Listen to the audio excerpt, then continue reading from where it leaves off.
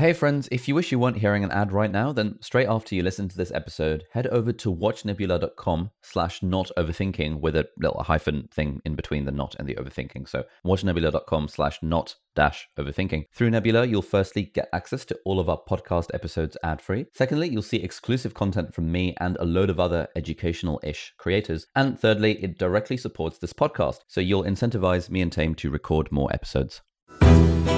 My name is Ali, I'm a doctor and YouTuber. I'm Taimur, I'm a data scientist and writer. And you're listening to Not Overthinking, The weekly podcast where we think about happiness, creativity, and the human condition. Hello and welcome back to Not Overthinking. Taimur, how are you doing today? How am I doing today? I think I'm doing pretty well actually. This week was an interesting week for the company. We just moved into our own apartment in London. So now we have a place where Lucas can live and I'll sort of live there 50-50, and we'll kind of work there, and yeah, happy days. That's actually pretty cool. I'm quite excited for you. Yeah. Have you added me to the guest list or something? No, I think we want to do up the place and we'll probably have like a housewarming. And yeah, I think it's nice because like any time any sort of friends or family are kind of in central London, need a place to crash, there we are. Okay, but you haven't added me to the guest list. I'll add you to I will tell the concierge to let you in. Oh, perfect. So it's not like a key that I have to... Not really, no. It's like, no.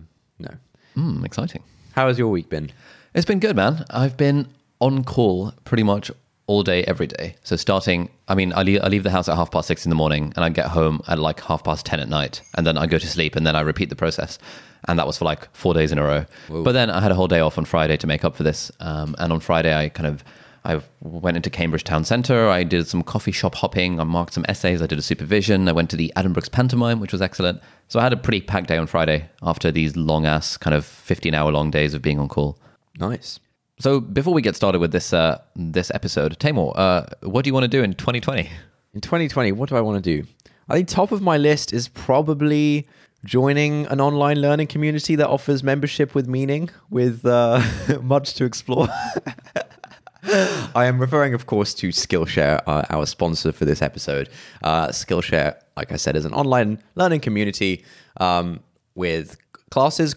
What are we calling them? We're calling them classes. Classes. Thousands of classes on a huge range of disciplines. Basically anything you can think of. Basically anything you can think of. They've got illustration, graphic design, photography, UI design, that's user interface design, creative writing, animation, fine art, music and video production, film and video marketing, productivity, web development, all sorts of things like that. Yeah, I think the thing I think is really cool about Skillshare is the sort of community aspect. And I've said this on the podcast a bunch of times. Like in the past, when I was sort of trying to learn new things, like learning to code or learning photography, the thing that actually let me do it was the fact that I had this one particular online forum, where I could just ask questions and sort of hang out with other people who are also trying to learn this thing, and that makes a massive difference. And that's like one of the best things about Skillshare is like if you're doing this course, you also have this community of people. Sorry, if you're doing this class. You also have this community of people who you can hang out with and kind of learn from. Yeah, that's very true. And I've got my own class on Skillshare about how to edit videos. It's called From Beginner to YouTuber, which I thought had a bit of a ring to it. But every day I get an email saying these are the discussions that are happening in your class's community page. And it's people asking questions and other people replying to those questions. And occasionally I go in and reply to questions as well. So it's actually genuinely quite a nice kind of community feeling. I think you should stop paying Not Overthinking for plugging your Skillshare course every single episode. It's a class, Taimur, not a course. But yeah, my Skillshare class is one of the sponsors of this podcast. There's another really good one that I like by my internet friend Thomas Frank, which is all about how to develop a productivity system. And he's actually got a new one for 2020, which is actually really good. It's about how to essentially habit forming and how to create good habits that stick over time. So I've been starting watching some of the videos on that, and I think, damn, this is some pretty good stuff. So what should people do if they want to take a class on Skillshare? Well, people can join Skillshare by going on skillshare.com/notoverthinking. That's skillshare.com/notoverthinking. And with that, you'll get a 2-month free trial. And then the annual premium subscription is less than $10 a month. So, for the price of like a lunch or like your Netflix subscription, you're getting thousands of classes and all sorts of things to help you learn, be a better person, learn more skills in 2020. Isn't that fun? It is indeed. What are we talking about this week? So this week we're going to be doing a book discussion, and you'll be very excited to know that we're talking about The Courage to be Disliked, which is one of the very few books that you've ever read. I think that's right. That's true, yeah. One of maybe 5 books that you've read. Yes, it's in the top 5. In the top. So the final 2 Harry Potter books are on this list. The Courage to be Disliked is on this list. Is there any other book that you've I've read the whole Twilight series. That's what, like 3 books, 4 books? It's 4 books. So maybe I've read like 7. Okay, fantastic. Where does Courage to be Disliked rank amongst the hierarchy of Twilight, the final 2 Harry Potter books, and that? I think it is actually like, I don't read that many non-fiction books as books. I read lots of articles and things. It is one of the few kind of non-fiction books that I have read and was kind of glued to. I'd probably like the only one, and that had like a ton of novel ideas and concepts that I was like, whoa, okay, let's hear this, that kind of thing. Whereas usually with like a non-fiction book, it's like, it's just like reframing stuff that you'll already have seen in some different form, whereas this was actually like quite novel and sort of daring stuff. So the title of the book is The Courage to be Disliked, subtitle, How to Free Yourself, Change Your Life, and Achieve Real Happiness, which sounds like an absolute formula for a self-help book. And I think it's a testament to the quality of the book, the fact that you've read it and rave about it, even though your whole brand is based around being a self-help hater. Right, I don't think I agree with that. But let's, Anyway, can you give us a summary of what the book's actually about, and then we'll kind of dig into our kind of main points and highlights and personal reflections from it. Sure. So I might be forgetting a few details here, but essentially the book is like an accessible overview of a lot of concepts, sort of psychology concepts from this guy called Alfred Adler, who was a psychologist in the sort of early to mid 1900s, I think. 19th century, so 1800s. Oh, sorry, 1800s. Okay. And I think these 2 people, I've forgotten the names. What are the names of the authors? Whatever. The names of the authors of this book are Ichiro Kishimi and Fumitake Koga. Yeah, so Ichiro and Fumitake, I think, basically kind of wanted to make Adlerian psychology sort of more accessible, and they kind of compiled this book. And it's a very interesting format. It's not like a traditional fiction, but the format is like a conversation between a student and a philosopher. And so, like, just to set the scene, basically, there's this sort of young, brash student who like goes to this philosopher's house, guns blazing, saying like, "All right, old man, you think you're so enlightened. Let's hear what you have to say," kind of thing. And then the philosopher will say, something like, "Oh, yes, yes, young one," that kind of thing. And then he'll say like something, and the student will be like, "What? No way! Like, you're an out of touch old man. This stuff doesn't work in real life," kind of thing. And so it's this sort of dialogue. I think it's meant to be modeled after the sort of Socratic dialogue that I don't know. Socrates kind of taught that way, I think. I don't know. Something about Socrates. Yeah, that's very good. So essentially, it's written as a dialogue, sort of like a script. So, for example, if I were to read you the introduction, it says, "Youth, I want to ask you once again, you do believe that the world is in all ways a simple place? Philosopher, yes, this world is astonishingly simple and life itself is too. Youth, so is this your idealistic argument or is it a workable theory? What I mean is, are you saying that any issues you or I face are simple too? Philosopher, yes, of course. Youth, all right then, but first let me explain why I've come to visit you today. Firstly, I want to debate this with you until I'm satisfied, and then, if possible, I want to get you to retract this theory. Philosopher, haha. And then youth talks about this, and philosopher talks about that. So it's a sort of two-way conversation, sort of youth saying something and then philosopher saying something, and that's the format of the whole book. And I guess while reading it, the reader is supposed to think of themselves in the place of the youth, kind of asking this old, wise, enlightened philosopher these difficult questions and really trying to dismantle his arguments. But as we see over the course of the book, the philosopher has some really, really good points to make. So, do you want to kick us off, Taimur, with what kind of some of the key points in the book are? Yeah. And we're only going to touch on like a handful because this is a long book. It's a really good read, so you should definitely read it. And in fact, we'll put an affiliate link in the podcast show notes. So if you buy it from that link, we'll make like, I don't know, I think 3 pennies per purchase or something Really? stupid like that. Yeah. Wow. Okay. Yeah, it's incredible. So if enough people buy it, we might be able to buy a cup of coffee. That's amazing. Yeah, please do buy. I'll be curious as to how this whole Amazon affiliate book stuff works. Okay, so I think the first concept that the book presents is the idea that there's actually no such thing as trauma, and this is obviously quite a controversial, in-your-face idea. What does he say about this, Ollie?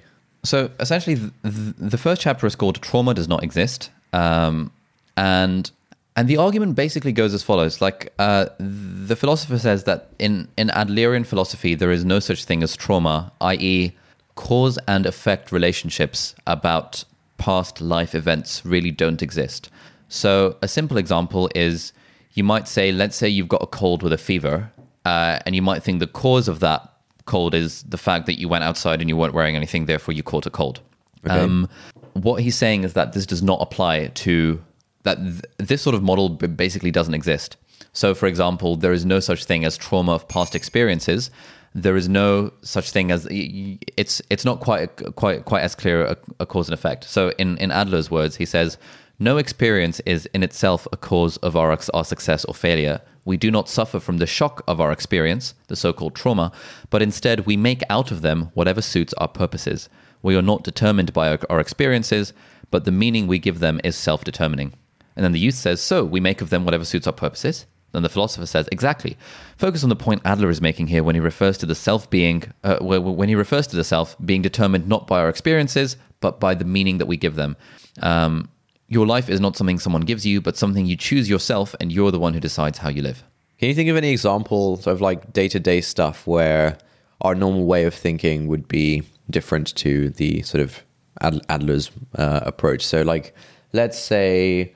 Okay, so here we go. Here's the example that they're using. So the youth is giving an example of his friend who was abused by his parents when he was younger, and therefore he stays locked up in his room and feels socially anxious and therefore can't go outside to talk to anyone. Okay. So kind of reading on from this chapter, the youth says, okay, so you're saying that my friend has shot himself in his room because he actually chooses to live this way? This is serious. Believe me, it's not what he wants. If anything, it's something he was forced to choose because of circumstances. He had no choice other than to become who he is now. Then the philosopher says, no.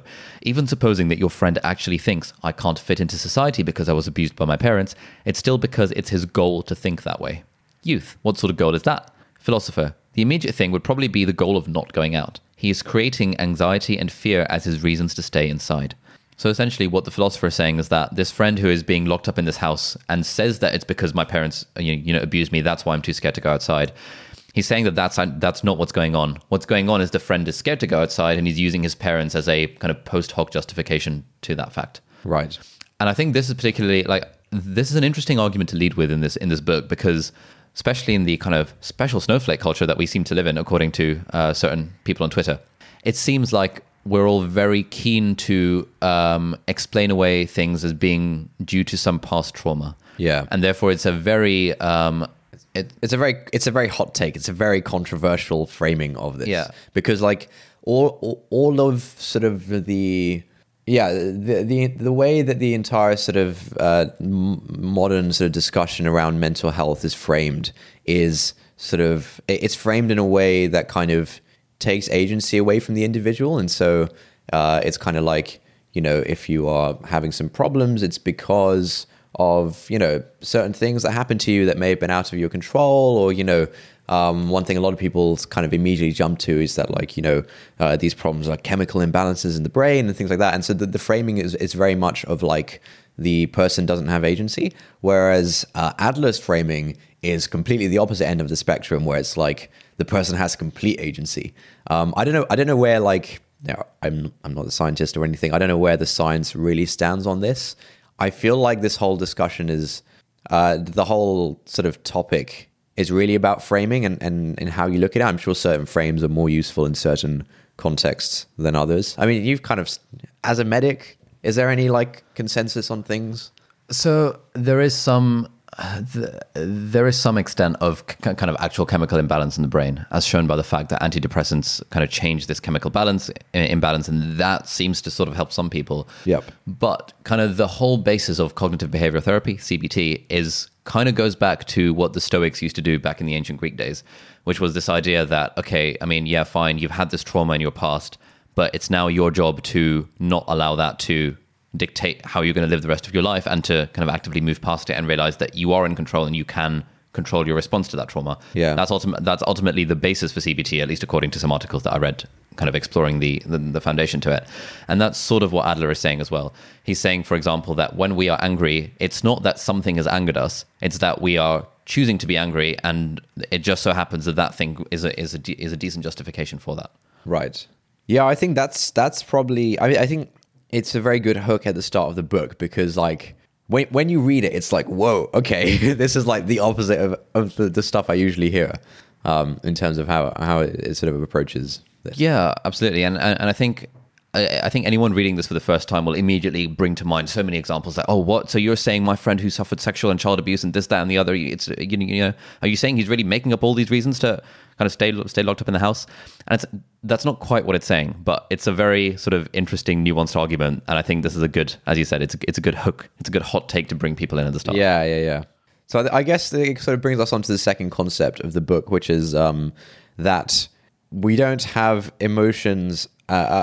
Our emotions don't happen as a result of things. We instead actually have emotions in order to serve our own goals. And so, like you said a second ago, like if I'm feeling angry, it's because if I'm angry at someone, it's because I wanted to feel angry at them and I found some reasonable justification, like, maybe they left the toilet seat up or something. I don't know. And I wanted to feel angry. And so I sort of internally used that incident, the toilet seat thing, to kind of create anger within myself because I wanted to be angry. I think this one was, I really liked this because, again, it's kind of like the discussion here is not really about like science. Like, I don't think that I'm relatively a layperson in this field, but I don't think this is not something that science has figured out. Like, this is why this is why people feel this way, blah, blah, blah. I think all of the sort of development in this kind of stuff is different ways of approaching, how we feel and how we think about stuff, different framings. And once again, the framing of like, we have emotions to serve our goals rather than the other way around is just really controversial and the opposite of like the framing that we hear generally. So it's really interesting that we're talking about this week because this week I listened to a podcast as part of Invisibilia. I don't know if you come across that. Yeah, I know Invisibilia. Yeah. It's like done by NPR, sort of exploring the invisible facts of everyday life or something along those lines. But there was a really, really good episode of it entitled Emotions. And it was like this absolutely riveting kind of like roller coaster of a ride about exploring the topic of emotions and how emotions are created. And it kind of ends with an interview from this like famous psychologist who's been studying emotions for like 25 years and has sort of looked at all of the evidence available for it. And what she says is that basically there are only four true, as in the only innate internal experiences our body has are pleasant and unpleasant, and arousal and calmness. Arousal meaning kind of paying attention to stuff, and versus calmness or peace or like calmness. Yeah. Those are the only four emotions internal emotions that we're born with. Like, our body has this internal sensing mechanism that can sense when stuff is wrong, but it can only categorize it into those four things. Is this true? Like, is this agreed upon by science? Yeah. So she's like written a book that summarizes the research on emotions stuff. So I would imagine this isn't a like this philosophical framework or anything. This is actually this is not a hot take. This is supposedly the summary of the last 25 years of research on emotions. Great. But she then has gone on to research why we experience emotions like anger and sadness, and this whole podcast episode is framed in the context of how sad should you feel if your child dies in a car crash. Okay. And it kind of explores the point of view of the mum of that child and also the lorry driver who crashed into the car to kill the child. Yeah. And about how he experiences the grief completely differently to how the mum experiences it. And the point they make is that all of these emotions that we suffer, that traditional thinking had that, these are evolutionary based, like, for example, fear, when, if back in caveman days you saw a tiger or a lion or something, you would feel that feeling of fear and the adrenaline would get to you, and that's fear. And we would say that, oh, okay, so fear has an evolutionary basis. She says that that's kind of the wrong way of looking at it. It's more that we have these four internal experiences, and based on our kind of societal learning, we recognize certain things as being anger-inducing or fear-inducing or sadness-inducing. And she's done research on societies that don't have specific words for specific emotions. Ooh. And in those societies, people don't feel that emotion because they haven't got the concept of it. Love it. So if you were in a tribe where the concept of anger did not exist, you would not feel angry about anything at all, even if someone were to punch you in the face. It would not be something that you would experience. Yeah. And so it ends with, like, and everyone should listen to this. We'll link that in the show notes as well. Sadly, not an affiliate link. Everyone should listen to this. But it ends with this idea that this is it's a very liberating thought, that all of the emotions, all of the negative things, even all the positive things that we feel in our life are basically a result of societal conditioning and the story that we are telling ourselves in order to manufacture that emotion of anger or loyalty or sadness or whatever. And so if we want to change that, we actually can. It's not evolutionary hardwired. Yeah. And I think that's kind of the point that Adlerian psychology makes about things like anger and things like any emotion. Yeah. The example that they give in this book is the youth saying that, the other day I was reading a book in a coffee shop where a waiter passed by and spilled some coffee on my jacket. I yelled at him at the top of my lungs. I'm not normally the sort of person who speaks loudly in public places, but I flew into a rage and forgot what I was doing. And what the youth is saying, that the cause is the waiter spilling coffee on his new jacket, and the effect is him getting angry. And the philosopher is saying so you're saying that this was an unavoidable occurrence and you couldn't do anything about it. And then the youth says, yes, because it happened so suddenly. The words just came out of my mouth before I had time to think. The philosopher says, then just suppose you happened to have a knife on you yesterday, and when you blew up, you just got carried away and stabbed him. Would you still be able to justify that by saying it was an unavoidable occurrence and I couldn't do anything about it? Then the youth says, he says, come on, that's an extreme argument. The philosopher says, it's not an extreme argument at all. If we proceed with your reasoning, any offense committed in anger can be blamed on anger and will no longer be the responsibility of the person, because essentially you are saying that people cannot control their emotions. And then the youth says, how do you explain my anger then? And the philosopher says, that's easy. You did not fly into a rage and then start shouting. It is solely that you got angry so that you could shout. In other words, in order to fulfill the goal of shouting, you created the emotion of anger. The goal of shouting came before anything else. That is to say, by shouting, you wanted to make the waiter submit to you and listen to what you had to say. As a means to do that, you fabricated the emotion of anger. And I think that's really interesting. I think this also applies to being upset about things. Yeah. Like when we're upset about things, it's not the thing itself that's made us upset. It's the story we're telling ourselves about the thing, and we're essentially manufacturing the tears and the tantrum and whatever in order to make a wider point. Yeah. Like, our goal is being upset. Our goal is not reacting to the thing. Yeah. And yeah, this is just like, it's just like the polar opposite of everything. I don't know, just like what we consider to be like the normal way of thinking about things, which is things happen and we have emotional reactions to them. Yeah, cause and effect. Yeah. But there is no such thing as cause and effect. There is no such thing as trauma. Emotions are manufactured because we choose to experience those emotions. It's amazing. I love it. Yeah. All right, so I think the next concept is kind of related. It's the idea that unhappiness is something that we choose for ourselves. Do you have any Kindle highlights on this one, Ali? I think in this, what the philosopher and what Adler is saying is that when we're unhappy, it's because we want our circumstances to be different to what they actually are. And we are using our circumstances as a justification that, my circumstances are bad, therefore I'm unhappy. But the way that Adler says, and the way the philosopher says in this book, is that at some stage in your life, you chose being unhappy. It's not because you were born into unhappy circumstances or ended up in an unhappy situation. It's that you judged the state of being unhappy to be good for you. And by good, he means beneficial. Like, the story that you're telling yourself that you're unhappy, it's benefiting you in some way, which is why you are continuing to choose that particular framing of it. And I think sort of just riffing on this point, like this is often like one of the things that the whole self-help stuff says about negative emotions like unhappiness and sadness and sort of fear and whatever is think about how someone else in that exact situation might feel. And if you can bring to mind an example of anyone you know who, given the same circumstances, would react in a different way, that means it's really not the circumstances themselves that are making you unhappy. It's that you're choosing to be unhappy and you're using the circumstances to kind of justify that. Yeah. On the topic of choosing to be unhappy, I found a good quote. I highlighted it on my Kindle yesterday. Not from the book or from elsewhere? No, a different book. How do I see my Kindle highlights? Go on the Kindle app. Kindle. Then use the hamburger menu. So you've got to actually open the book. Oh, dude. Icon next to the font. Oh yeah, here it is. It's the phrase. Yeah, actually, so this is a different book I was reading, also related to this kind of stuff, and it's in reference to sort of the idea of trauma and the past kind of affecting our sort of outlook on things. And the quote is completely out of context, but I think it's very nice.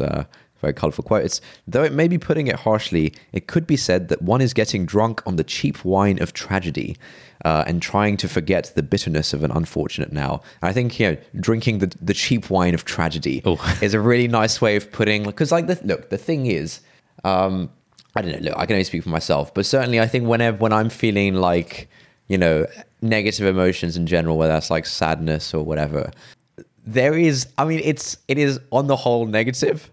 But there is something Something nice about it. Not again, nice is the wrong word. It's like a negative thing, but you kind of get off on it in a weird way. You know? It's sort of like the enjoyment in backbiting about other people and hearing the drama. Yeah. You know it's a maybe, negative thing, but you're sort of getting off on it.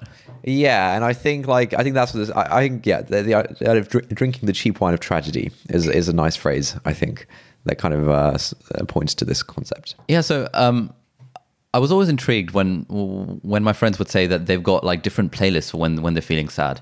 And initially I thought, oh, so you've got a playlist that makes you feel happy, and they were like, well, no, I've got a playlist that makes me even sadder. And as if this was a totally normal thing. Yeah. And so sort of on questioning them further, they all kind of admitted that sometimes it's nice when you're sad to continue to wallow in that sadness. Yeah, absolutely. And I'm totally on board with that. There's definitely like a sort of catharsis to kind of just like dialing it up. All right, the next, and this might be my favorite concept from this book, is the idea that all problems are interpersonal relationship problems. So there's the idea that like any problem that you think you have in your life, it comes from the fact that you have relationships with other people. And so it always like, if no one else in the world existed, you actually wouldn't have any problems if you had like some food and some water and some shelter. And yeah, I think I really like this because certainly internally, whenever I feel like I have a problem, I always kind of do this sort of, I try and dig into it. I always ask, okay, like, why is this a problem? And I keep asking why. And inevitably, if you think you have a problem and you keep asking why this is a problem, what you will get to is something around like, some interpersonal relationship. I'm worried what so-and-so will think of me. I'm worried how my friends will. Yeah, everything will eventually come down to it being a relationships issue.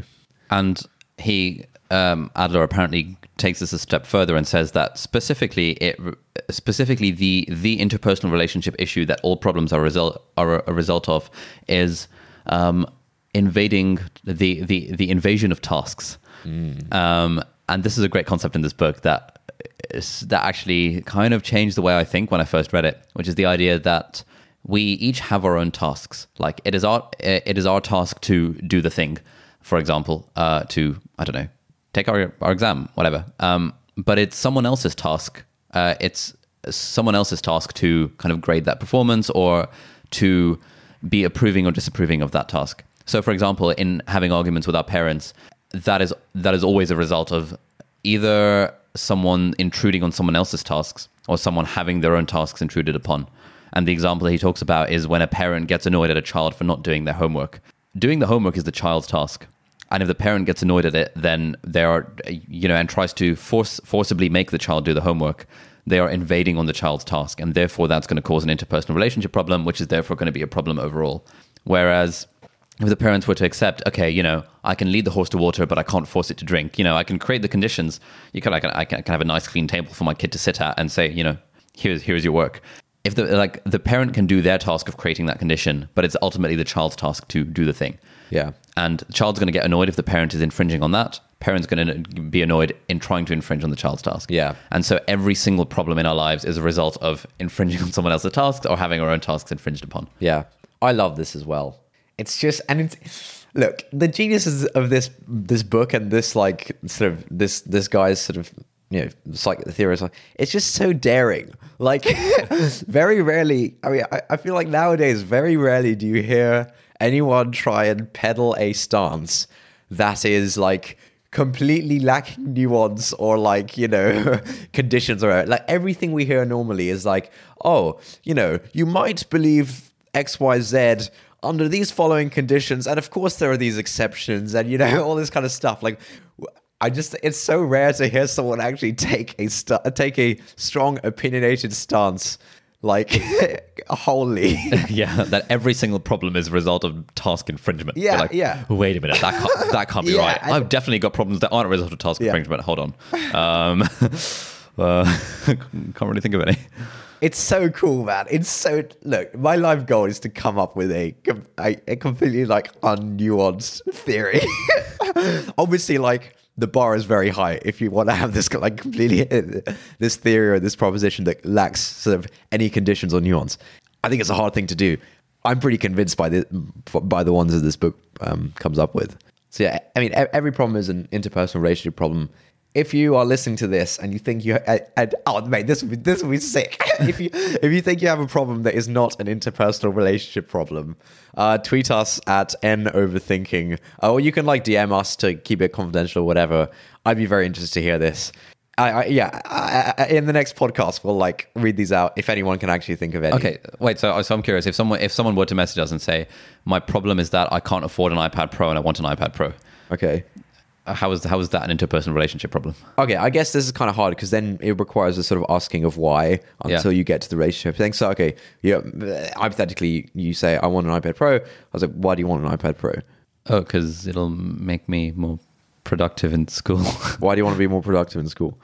Because then I'll pass my exams. Why do you want to pass your exam? And so on. Eventually, it'll get to, because I want my parents to improve on me. I want like society to think you know how it is.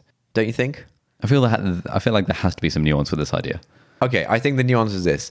The nuance is if you're truly in a position where your basic human needs, I'm talking like really basic human needs of food and water and shelter. If they're not being satisfied, then fine. If you're literally starving to death, and while listening to this podcast, why listening to this podcast? It's a good way to go, by the way. I will accept that you are not in an interpersonal relationship problem in that moment, but yeah, I think everything else basically is. And I'd love to be shown otherwise. So yeah, do write in. So we just talked about how every problem is a interpersonal relationship problem, and that every interpersonal relationship problem comes from either someone else intruding on a task that is ours, or from us intruding on someone else's task. The next concept, which I mentioned, I think in the last episode, 2 episodes before this. Oh, actually, I've got a few highlights that I've actually highlighted on this. Oh, okay. When I first read it. So the chapter is called How to Rid Yourself of Interpersonal Relationship Problems. And it says that all you can do with regard to your own life is to choose the best path that you believe in. On the other hand, what kind of judgment do other people pass on that choice? That is the task of other people, and it's not a matter you can do anything about. And then the youth says stuff like, oh, but wait, so you're saying it's not my job to please my parents? And the philosopher is saying is correct. It is not your job to please your parents. It's your job to do what you think is best. And whether or not your parents are pleased or displeased by that is entirely their job. That's their task. And so all you can do is live in the way that you think is, intentional or best or whatever you're doing without worrying about them approving of it or disapproving of it. Yeah. And then there's another one. Remember the words of the grandmother. You're the only one who's worried about how you look. Her remark drives right to the heart of the separation of tasks. What other people think when they see your face, that is the task of other people and is not something you have any control over.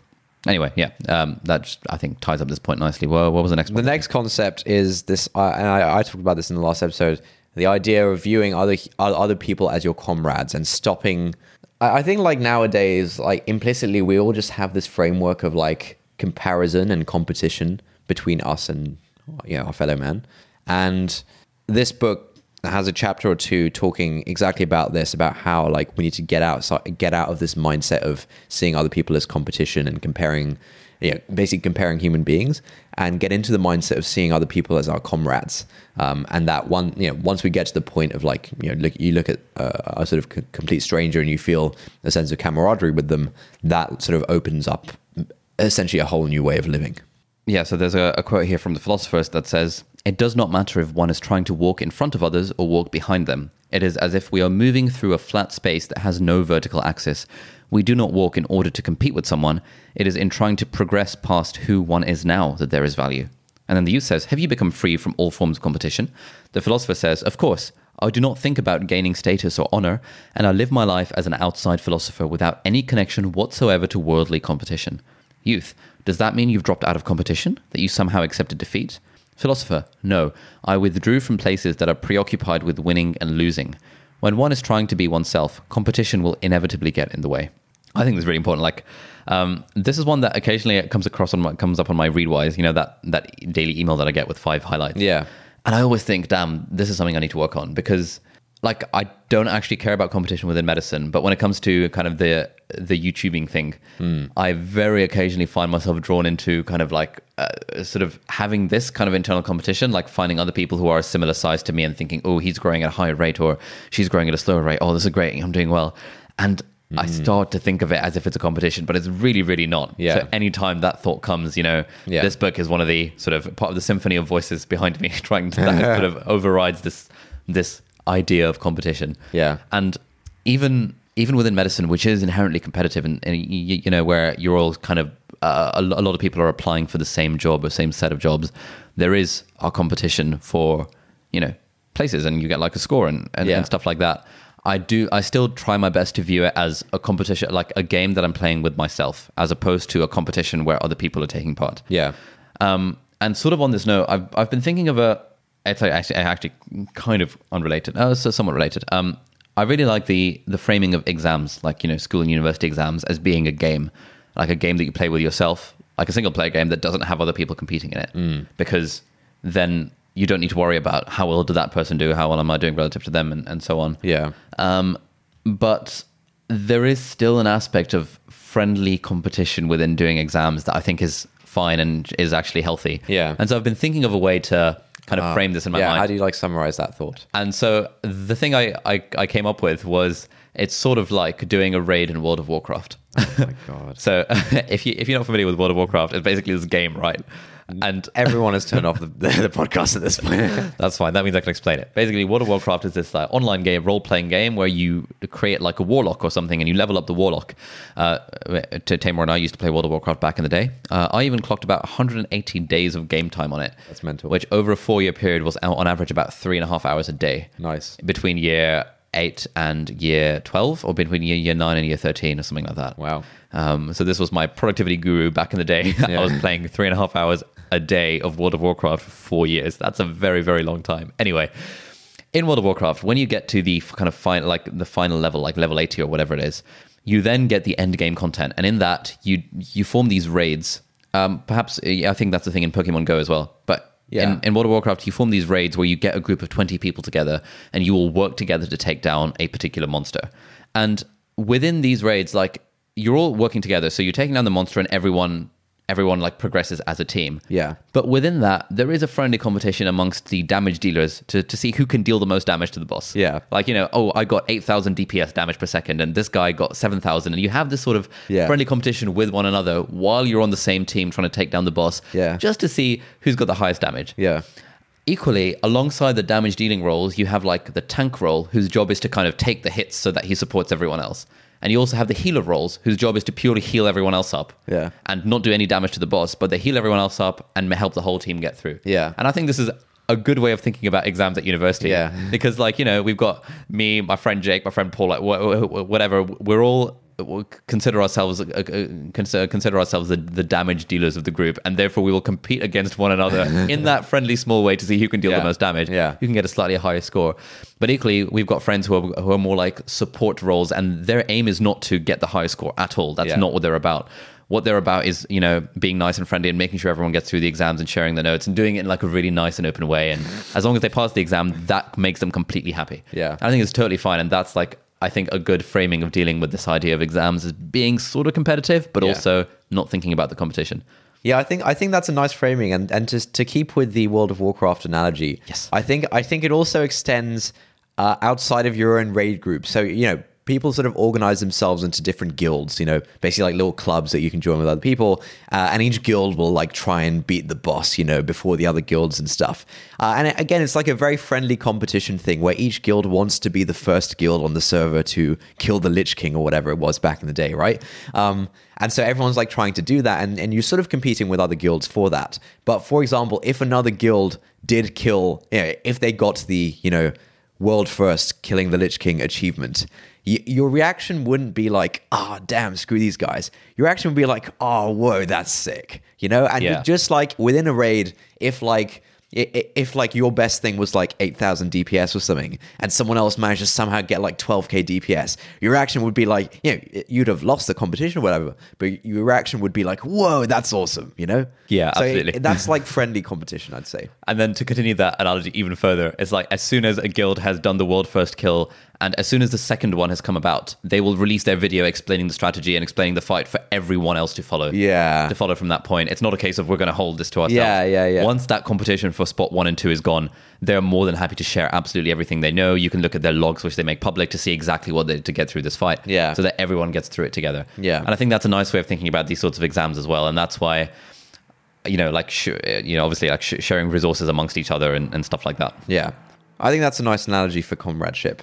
And yeah, I said the same thing on the previous episode where we talked about this, which is like, we've all been in sort of scenarios or environments where we're a group of like close friends, which feels like a safe and a safe space and whatever, and you sort of feel very comfortable, and you're sort of vibing essentially. I think vibing sums it up. I've been told I overuse the word vibe on the podcast, but I think it's actually a very helpful term. Who's told you that? One of my friends who listens. Wait, you've got friends who listen to the podcast? Yeah. Damn. Yeah. So like, so I've also got a surprising number of friends who listen to the podcast. Like, they don't care about the videos at all, but they're like, "Oh, I actually listen to the podcast." I'm always like, "What? You actually listen to the podcast?" I'm always so surprised and flattered when anyone does. It's nice. Always nice. Anyway, but yeah, we've all been in scenarios where like you're with a group of people and you're just vibing, and it's like you feel the sense of camaraderie, right? And look, I said this on the previous episode. Imagine if you could always have that. Imagine if like you're on this like cramped tube with other people. And one like framing of that is like, oh, this sucks, I'm like really cramped or whatever. Imagine if your framing of all these situations would be like, yeah, man, I'm just vibing with humanity, kind of thing. totally cool, man. Yeah. That would be awesome. And so like, yeah, I'm not there definitely, but that's what this book is trying to get you to a point of. So since you actually mentioned this on the podcast last week, and because I've been on call in the evenings in the hospital, I'm often kind of like walking down a deserted corridor and someone turns the corridor and walks past me. And in my head, I've been thinking, I've been kind of doing a little nod and thinking, that's my comrade over there. Yeah, exactly. So I sort of, in my head, I think, Yeah. I think, hey, comrade. So, and therefore, that just puts a smile on my face and I kind of nod and be like, hey, morning, how's it? Yeah. Evening, whatever. And just that switch of, nod, comrade. Yeah. That's my comrade over there walking past. Yeah. It's just quite nice. Yeah, I was thinking it today. Like we were coming from Covent Garden to King's Cross, and there's like a long tunnel. There's a lot of walking in King's Cross Station, right? Just a bunch of people walking this tunnel. There were like some youths who were like kind of running, sort of chasing each other, kind of yelling at each other, kind of thing. And I just sort of thought to myself, these are all my comrades, and we're all like comrades in this tunnel together. We're all like walking, and I felt better. It's great. All right, so that was comrade. What's our next point from the book? I think this sort of brings us to the final concept, which is that ultimately happiness is a feeling of contribution to something. Oh yeah, this was actually revolutionary because being a self-help kind of junkie, I found so many different definitions for happiness and meaning and stuff. But this was the first time where I've really come across it kind of stated in an explicit way. Because everyone kind of says, oh, well, happiness, it's one of those things that you kind of chase and it's really hard to define. And anytime you try and define it, it kind of evades you. But this guy literally straight up says, happiness is the feeling of contribution. As though, like, if you feel like you are useful to someone else or something else, then you are happy. And the pursuit of that feeling of contribution is what the pursuit of happiness is. I just thought, damn, that's really good. Yeah, that's awesome. I think that's a nice concept.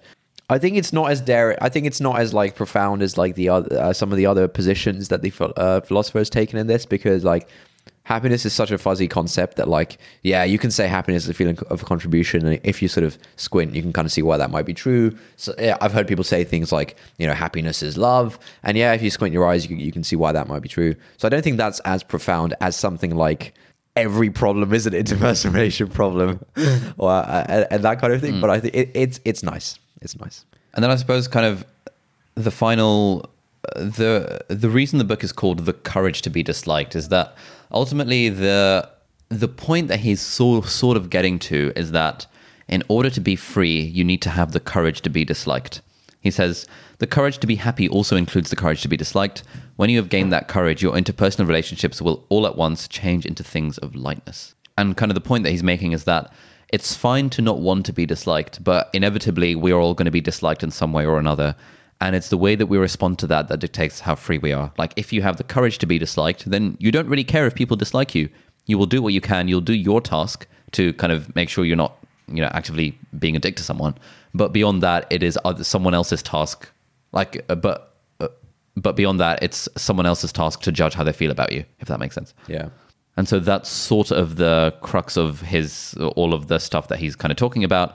And then they go on to talk more about how to kind of live in the moment, live earnestly in the here and now, and all this sort of stuff. But that is sort of why the book is called The Courage to be Disliked. I don't think the title actually... The title sounds really clickbaity, and I think...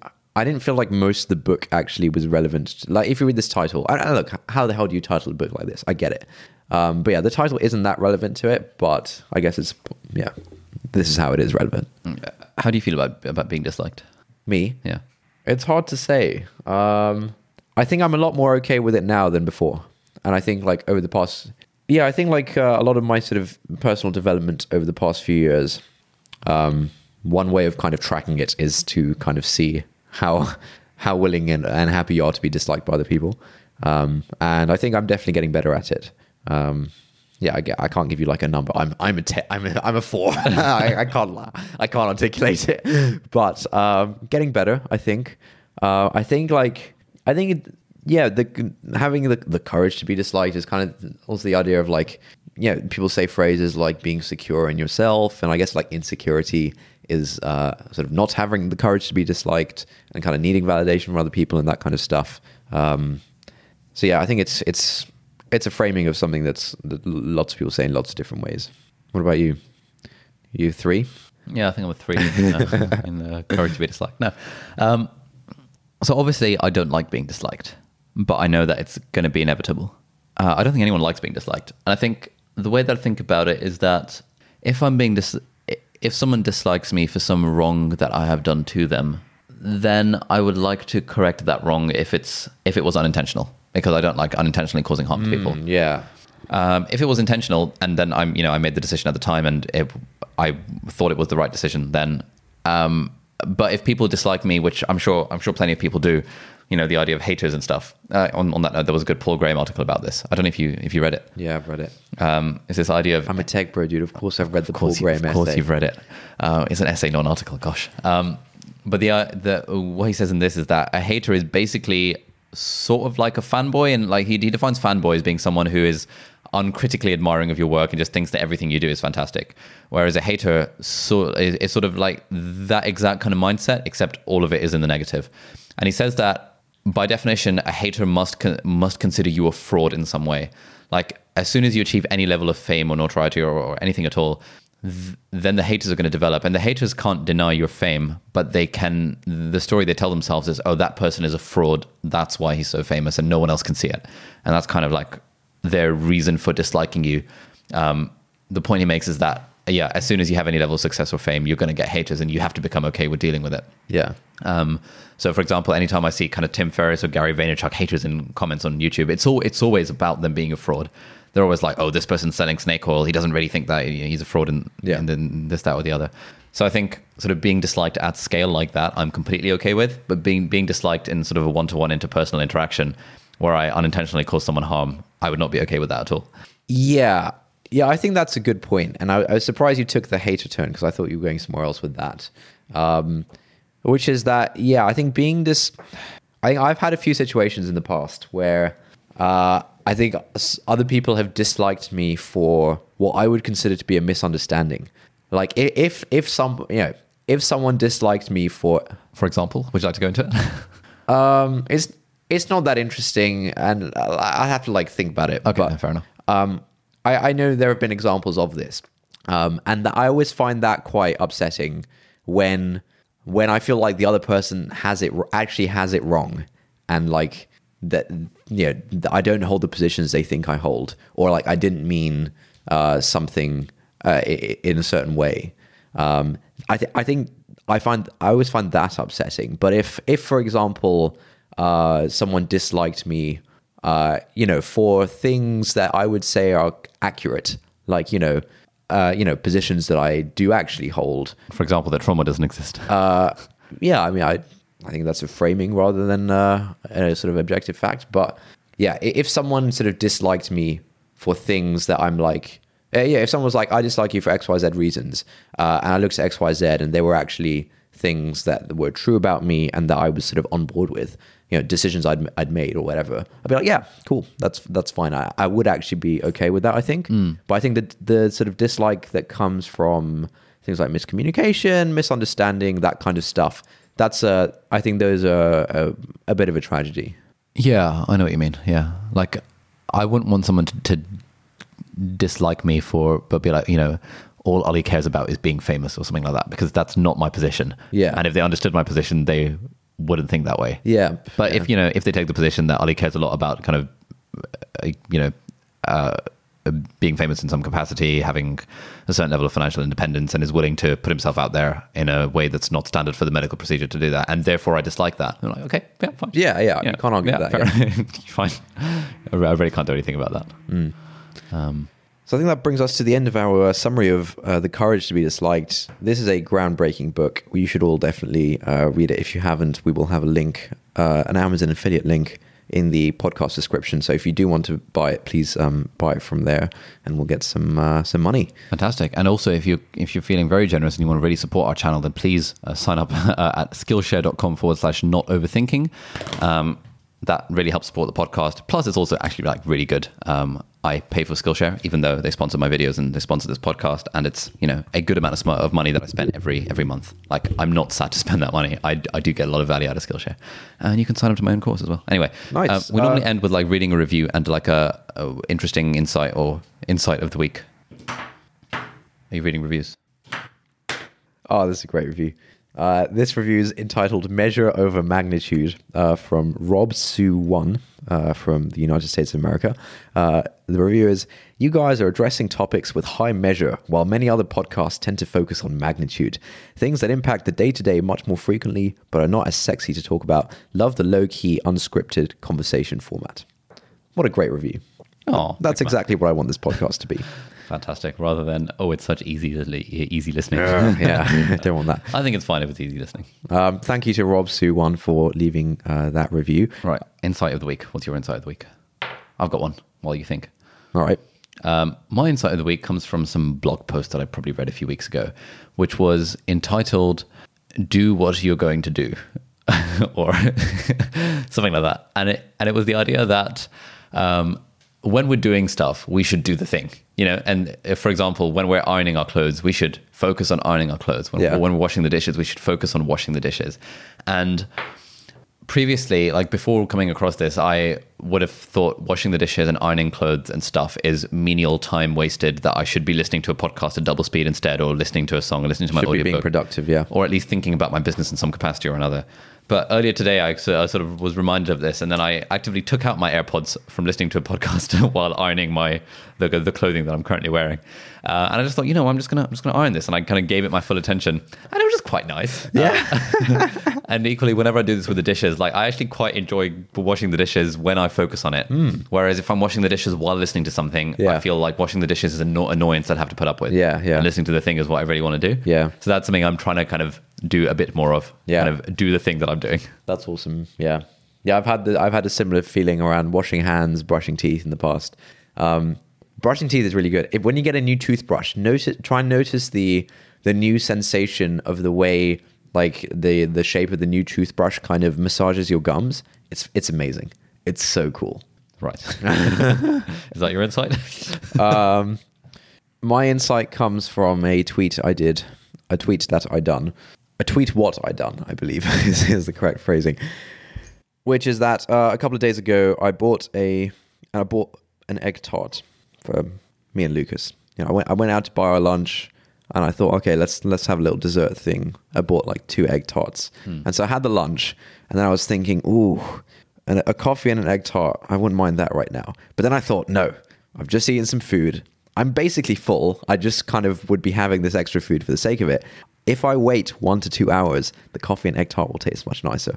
And so I actually did, and it tasted phenomenal. And it's just like I feel like, I mentioned this in the tweet, it's sort of like living in a permanent marshmallow test, where like you're sort of all, just thinking about like the delayed gratification reward in general. Oh God. I think about that a lot with regards to food now. Mate, I have this dilemma every single day. It's like whenever I stop off at McDonald's on the way home for the drive-through, I think, right, do I want to eat this in the car where there's the risk of it kind of slobbering down my top? Or do I want to wait 11 minutes until I get home where I can sit on my sofa and really enjoy this? And I always eat it in the car. Nice. Smashed it. Exactly. So I need to kind of sort my marshmallow test life out. All right, that's it for this week. Thanks a lot for listening, and we will see you next time. Bye-bye.